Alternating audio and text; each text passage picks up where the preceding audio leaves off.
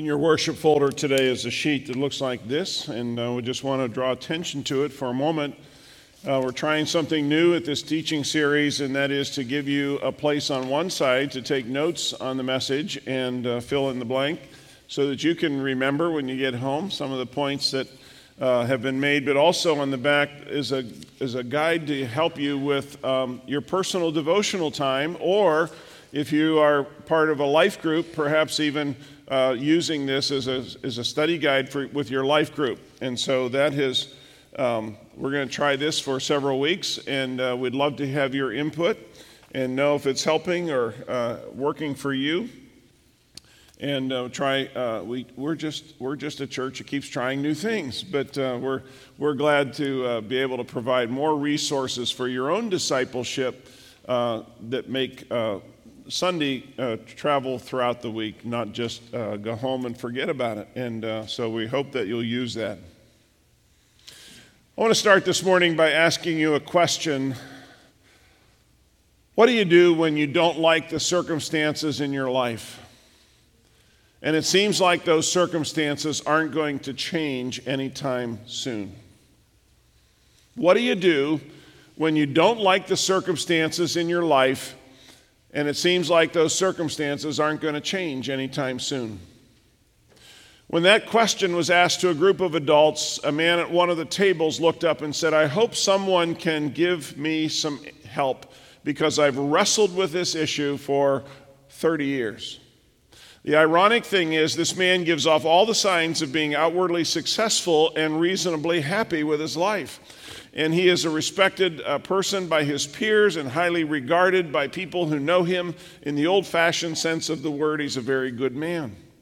But he later confided in the group that for 30 years he has wondered if he made the right career choice. When he was younger, he thought seriously about entering into ministry, and in some degree that thought has never left his mind. And now he wonders, did I somehow make a mistake all those years ago? Did I miss out on God's purpose in my life?" But my mind also wanders to a number of conversations I've had over the years with people who are dealing with a variety of personal and relationship issues, like people who are single and want to be married, but they just haven't found the right person yet. Or people who have experienced a divorce, wanted or unwanted, and now feel themselves in a world that's set up for families and not singles. Or people who would like to have children, but for some reason can't, which in turn often brings great pain and loneliness and sometimes a sense of guilt or feelings of failure. People who are in a marriage that just isn't working. People who are in a job that has become intolerable. People who are out of work and can't find that next position. See, all of these scenarios and many more are real, and in some point in our life, most of us find ourselves in a circumstance that we know isn't going to change anytime soon. So how do we handle it? How do we cope? We're also too well aware that life has a way of turning on a dime. We go to bed thinking that all is well, and the next day we might be fighting for our life. We don't necessarily expect bad things to happen, but sometimes they do. Life isn't always fair, is it? Against that backdrop, I want us to consider again the question I just asked you a few moments ago. What do you do when you don't like the circumstances in your life, and it seems as if those circumstances aren't going to change anytime soon? There are many answers to that question, but one stands out as being of great importance. When we deal with bad circumstances that don't seem likely to change anytime soon, or maybe even ever, there are many things we might do, but there is only one thing that we must do. We must go back and find out where God is in the middle of all of that frustration. See, good theology can save us when nothing else will help. This principle is important, and here's why. We know that good theology can save our souls, but in times of trouble, if we know the truth and if we remember the truth, what we know and remember can save us from ultimate despair. So exactly what kinds of truths are we talking about? Well, here's a short list. God is good. God is faithful. God knows what is best for us. He is quick to forgive us. He never leaves us. His mercy endures forever. He makes no mistakes. God has a purpose for us. God is working out his plan for us. God loves us. The Holy Spirit lives in us. And Jesus is alive today, and someday he will return to earth to restore his creation. I've learned through the years that God is faithful. We are not always faithful to him, but he is faithful to us. And we've tried to teach that message to our kids as they were growing up. And I've shared that message with every church where I go. That message is good theology, and it has the power to save us from despair when hard times come into our life. With that, we come to our text for this whole teaching series. If you know anything about Jeremiah 29 at all, you probably know it because of one particular verse. It is a verse that has given hope and comfort to many people through the years. It has been sung, memorized, quoted, repeated in prayer, and often cross-stitched and hung on the kitchen wall, so it won't be forgotten. And it's verse 11. For I know the plans I have for you, says the Lord. They are plans for good and not for disaster, to give you a future and a hope. However, today's message in this whole series is not primarily about that promise, as wonderful as it may be, but I mention it because many people know this verse and only this verse, and they know very little about the background of Jeremiah 29. However, when we know something about this entire chapter, we discover some profound insights into how God deals with us, his people, especially when we find ourselves in difficult situations that don't seem likely to change anytime soon. Since that reality applies to all of us some of the time, and to some of us seemingly all the time, we should take a closer look at what God is saying. And in order to do that, we need some background. The year is 597 BC, and Nebuchadnezzar has led the army of Babylon. Babylon is modern-day Iraq. He has led his army to the gates of Jerusalem, and there the Babylonians made quick work of the army of Judah, capturing the city and capturing the wicked king Jehoiakim, who was bound in bronze shackles and taken off to Babylon. Nebuchadnezzar then looted the temple built by Solomon, taking from it articles of silver and gold. Jehoiakim was replaced by Jehoiachin, who reigned only 3 months. Nebuchadnezzar had him brought to Babylon also, along with more articles and gold and silver from the temple. And approximately 10,000 people were taken in this captivity and this deportation. 2 Kings chapter 24 says he took the artisans, the craftsmen, the royal officials, and all the leading men of the land. Only the poorest of the poor were left behind. Meanwhile, a man by the name of Zedekiah became king in Jerusalem. He was a puppet king put on the throne by Nebuchadnezzar, and he reigned 11 more years until Nebuchadnezzar decided to deal with the Jews once and for all. In 588 BC, he set up a siege against Jerusalem that lasted 2 years while famine spread through the city, and the city finally fell in 586 BC, and this time Nebuchadnezzar totally destroyed everything. He tore down the city walls, he burned the temple, he burned every other important building. He left the city in ruins. He took whatever he wanted, he destroyed everything else. He captured Zedekiah, killed his sons before his eyes, poked his eyes out, and then marched him in bronze shackles to Babylon. He also took another large group of captives with him. As you may have guessed, the Babylonians were not nice people. They were the most powerful nation on earth at the time, and their armies were ruthless. After conquering a city, they would sometimes put a pile of skulls in the plaza of the city as a warning against anyone else who might rebel against them. There were actually 3 deportations from Jerusalem to Babylon. The first happened in 605 BC, and that's when Daniel, if you read the Old Testament book of Daniel, and Daniel and his friends were deported. The second happened in 597, and that is the background for Jeremiah 29. And then the third and final one happened in 586 BC, when the city was turned into a wasteland.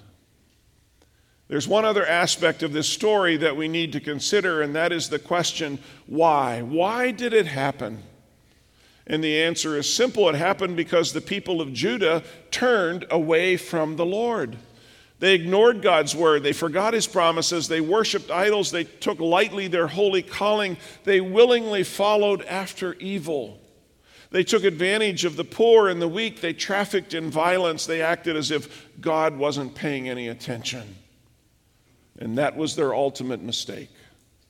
For generations, the people had turned away from the Lord, and to make matters worse, they learned nothing from the sad experience of the 10 tribes called Israel, which were of the northern kingdom that were taken captive by the Assyrians in 722 BC. And though it could have been argued that the northern tribes went further into idolatry, Judah's sin was even greater because the people saw what was happening to the northern tribes, and they forgot God anyway. So God sent them prophets whom they ignored and sometimes killed, and God gave them good kings. And when they had good kings, they seemed to follow the Lord, but when they had bad kings, they turned back to their evil ways. And finally, the time came when God said, enough's enough.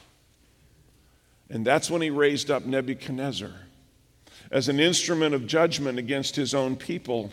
And that pagan king unwittingly served God's purposes by attacking Jerusalem and destroying the temple and ransacking the city and taking thousands into captivity. And all of that lies behind the story of Jeremiah 29.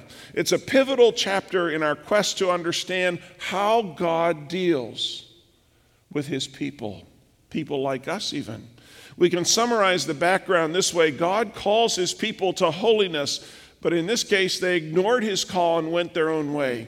God warned them over and over again of coming judgment. He sent prophet after prophet, but the people paid no attention. So God raised up Nebuchadnezzar, who attacked Jerusalem and destroyed it, and a great many Jews ended up in Babylon in captivity for 70 years.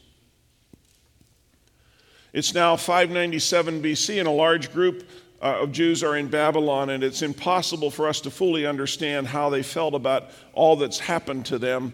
To them, Babylon was the center of evil in the world. They hated everything the Babylonians stood for. They hated them for their cruelty. They hated them for their violence. They hated them for their idolatry. They hated them for attacking the city of God, Jerusalem. And 11 years later, they would hate them even more for destroying the temple, because the temple was God's dwelling place on earth with his people. They hated being so far from home, and because God had said 70 years, the Jews in exile knew that most of them would never see their homeland again. Psalm 137, 1 through 3 adds that they were so miserable in Babylon that they hung their harps up, their instruments, in a willow tree and refused to sing the songs of God. Here's what it says. Beside the rivers of Babylon, we sat and wept as we thought of Jerusalem. We put away our harps, hanging them on the branches of poplar trees. For our captors demanded a song from us. Our tormentors insisted on a joyful hymn. Sing us one of those songs of Jerusalem. It's kind of like one of those old Western movies, where the bad guys capture someone and they shoot at their feet to make them dance. That's the kind of thing the Babylonians were doing to these exiles. They humiliated them day and night. And this captivity of the Jews raises enormous theological questions for us. Where was God in all of this? How could he let the bad guys take the good guys into captivity? How could he have allowed the temple in Jerusalem, which was his dwelling place, to be destroyed? And most of all, how could he use the Babylonians to punish the Jews when the Babylonians were 10 times, maybe even 100 times worse? There's a book in the Old Testament devoted entirely to those questions, and it's the book of Habakkuk. What do you do when God doesn't seem to come through for you? Or when he doesn't seem to live up to your expectations? And if you want some good side reading to this whole teaching series, look up the Old Testament book of Habakkuk and read it along with it. But the answer to all of this is pretty simple. The real problem is not God living up to our expectations. It's us who didn't live up to his expectations. And when that happens, the scripture says judgment is not far away. So let me pause here to mention something we often have to learn the hard way, and that is that the worst wounds that we experience in life sometimes are self-inflicted, aren't they? Rarely will anybody hurt us as bad as we can hurt ourselves.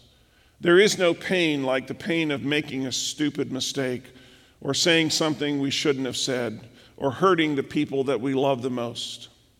Maybe breaking their trust or violating our conscience or repeatedly doing something wrong and saying I'm sorry and then doing it all over again, promising to do better and only do worse instead, failing to live up to our own standards and disappointing the people who are depending on us.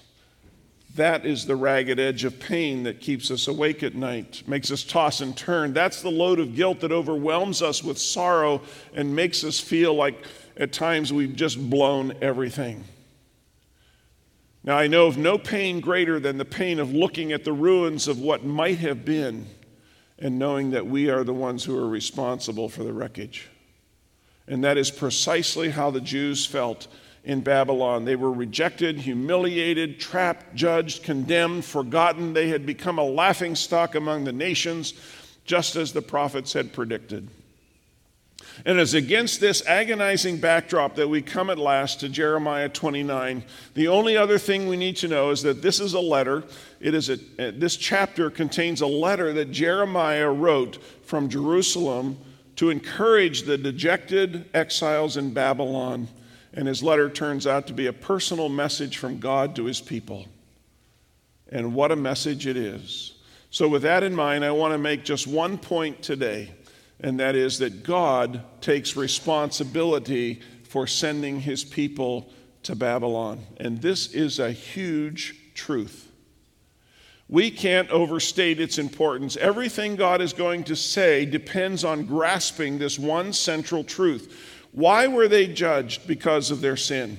Who captured them and took them away? It was the Babylonians. Who sent them into Babylon? God did. The Babylonians thought they were doing it all by themselves. After all, they were pagans and they weren't consciously trying to do God's work for him. And yet in Jeremiah 25:8, God calls Nebuchadnezzar my servant. Wow, that's mind-blowing, because at that moment, Nebuchadnezzar didn't even believe in the God of the Bible. He worshiped his own gods. But God says, it doesn't matter, he's my servant.